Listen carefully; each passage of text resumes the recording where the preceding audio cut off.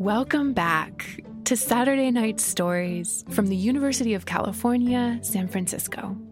We bring you personal stories from some of the most brilliant and impassioned minds in health science and care. Stories about the curiosity, inspiration, and sacrifice it takes to make breakthrough discoveries and create meaningful change. I'm your host, Liz Neely. In this episode, we hear from the Executive Director of the UCSF National Center of Excellence in Women's Health. She's also the co-director of the Black Women's Health and Livelihood Initiative, which seeks to address healthcare inequities for Black women. Here is Judy Young.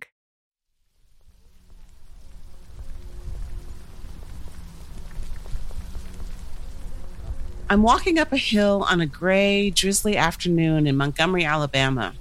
It's day 4 of a 5-day justice pilgrimage that I'm on with GLIDE Center for Social Justice and UCSF healthcare leaders.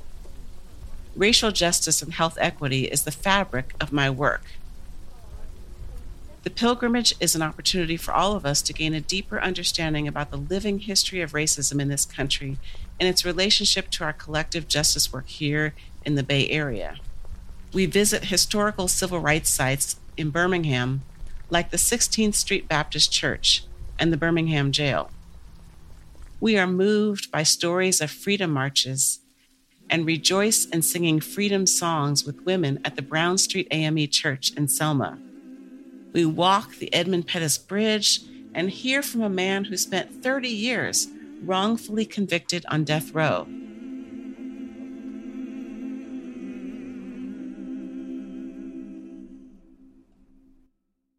I've cried every day on this journey.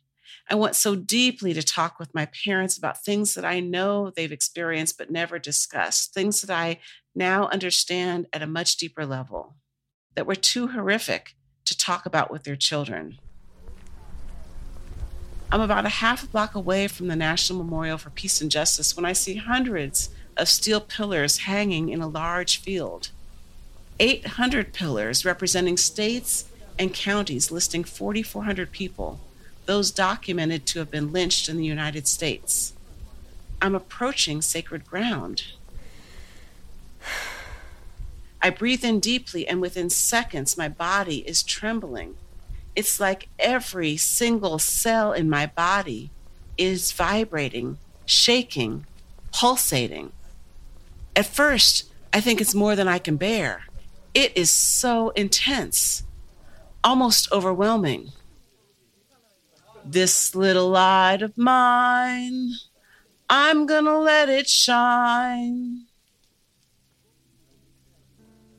At the entrance to the property, I stop and I silently pray before entering this sacred space. Suddenly, the energy surges through me again. My cells begin to vibrate. The hair on the back of my neck stands up. I give thanks for the sacred ground, for the ancestors, and for what I'm about to experience. The vibrations calm down. The energy subsides.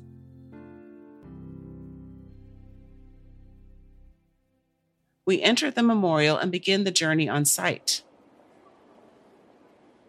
In silence, I walk through the grounds, honoring those memorialized here. The pillars are arranged by state, then by county. There are more southern states and counties represented. Some are at eye level. Some are hanging from the concrete above my head. All have the dates of the lynchings. Many have the names of individuals lynched. Some list unknown next to the date. On one pillar, on one date, unknown is listed 52 times.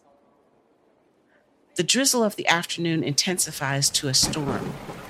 The wind pushes the rain sideways with immense force. This little light of mine, I'm gonna let it shine. This little light of mine, I'm gonna let it shine. I'm searching for 2 names. My cousins, Sim Garnett and Henry Corbin. Cousins on my mother's side, both lynched in Oxford, Ohio, the town where my mother was born and raised, where my parents met and went to college at Miami University. I didn't learn about my cousins from my mother or father. These were stories that seemed too traumatic to retell. Or perhaps Grandma didn't even tell my mother. I'm looking for their names, for myself and for my entire family. My cousin Chris collected soil from where one of the lynchings occurred and placed it here at the National Memorial for Peace and Justice.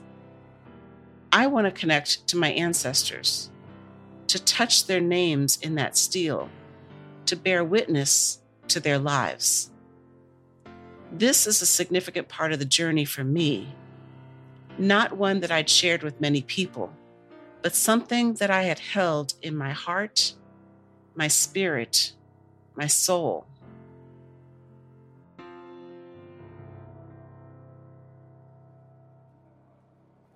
After asking 2 staff members for assistance in locating the Ohio pillar, it becomes clear to me that it is most likely one of the hanging pillars facing inward, more difficult to see and out of reach. I realize that I will not have a clear view of it as I'd hoped.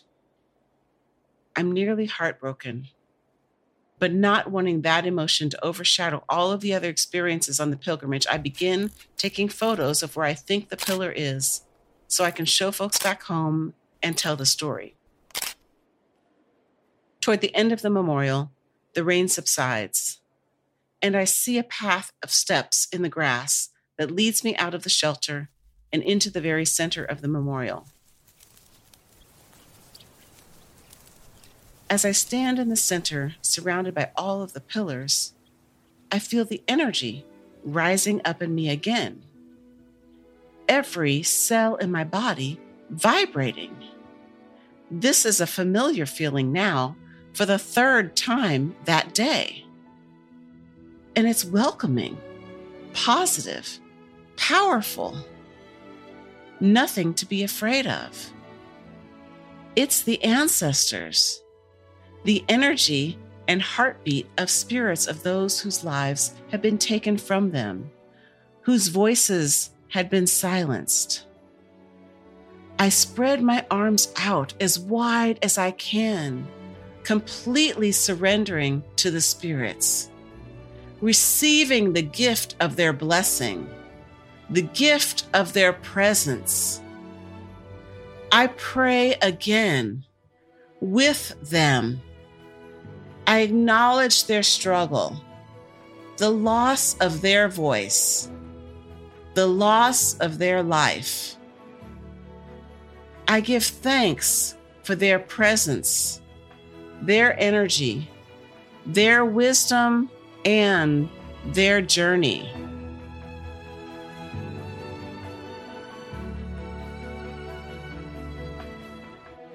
So standing there in that moment, I made a commitment about how and when I use my voice as a staff manager and as an executive director at UCSF.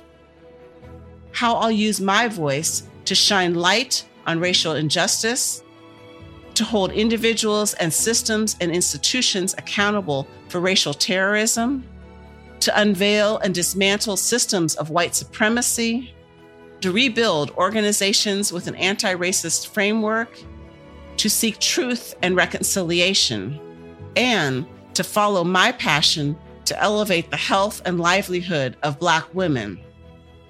As I move to leave the center of the memorial, I feel a strong energy calling me to a certain section of pillars. I look up, and before me is the Ohio pillar. Sim Garnett, September 3rd, 1877. Henry Corbin, January 14th, 1892.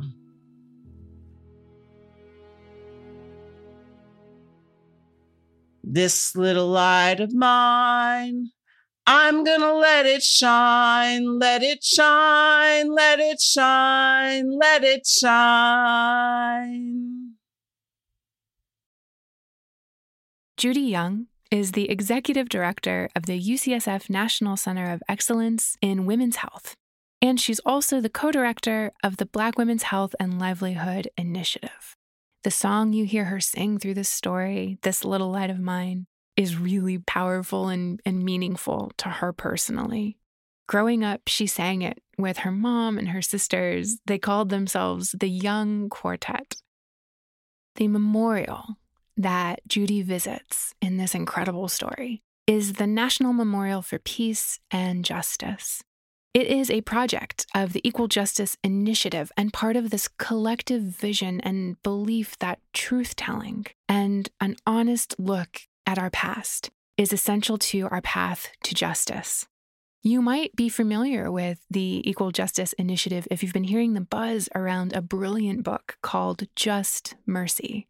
It was written by the executive director of the Equal Justice Initiative, civil rights lawyer Bryan Stevenson, who's played also in a movie that you can watch now on streaming services by Michael B. Jordan. He's joined in that film by Jamie Foxx and Brie Larson. So much star power, such a powerful story.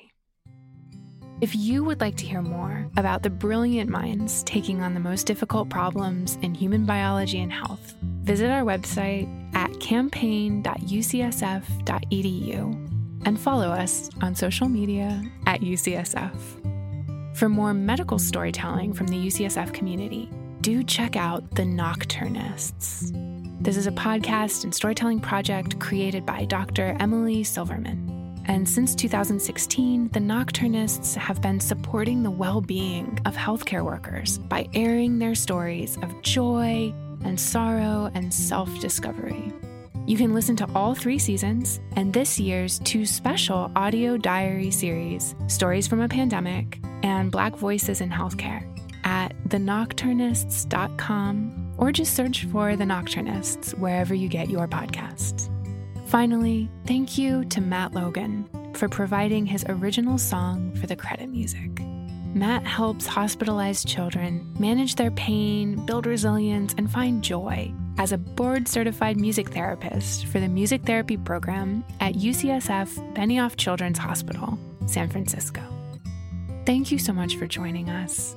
Thank you for listening to Saturday Night Stories.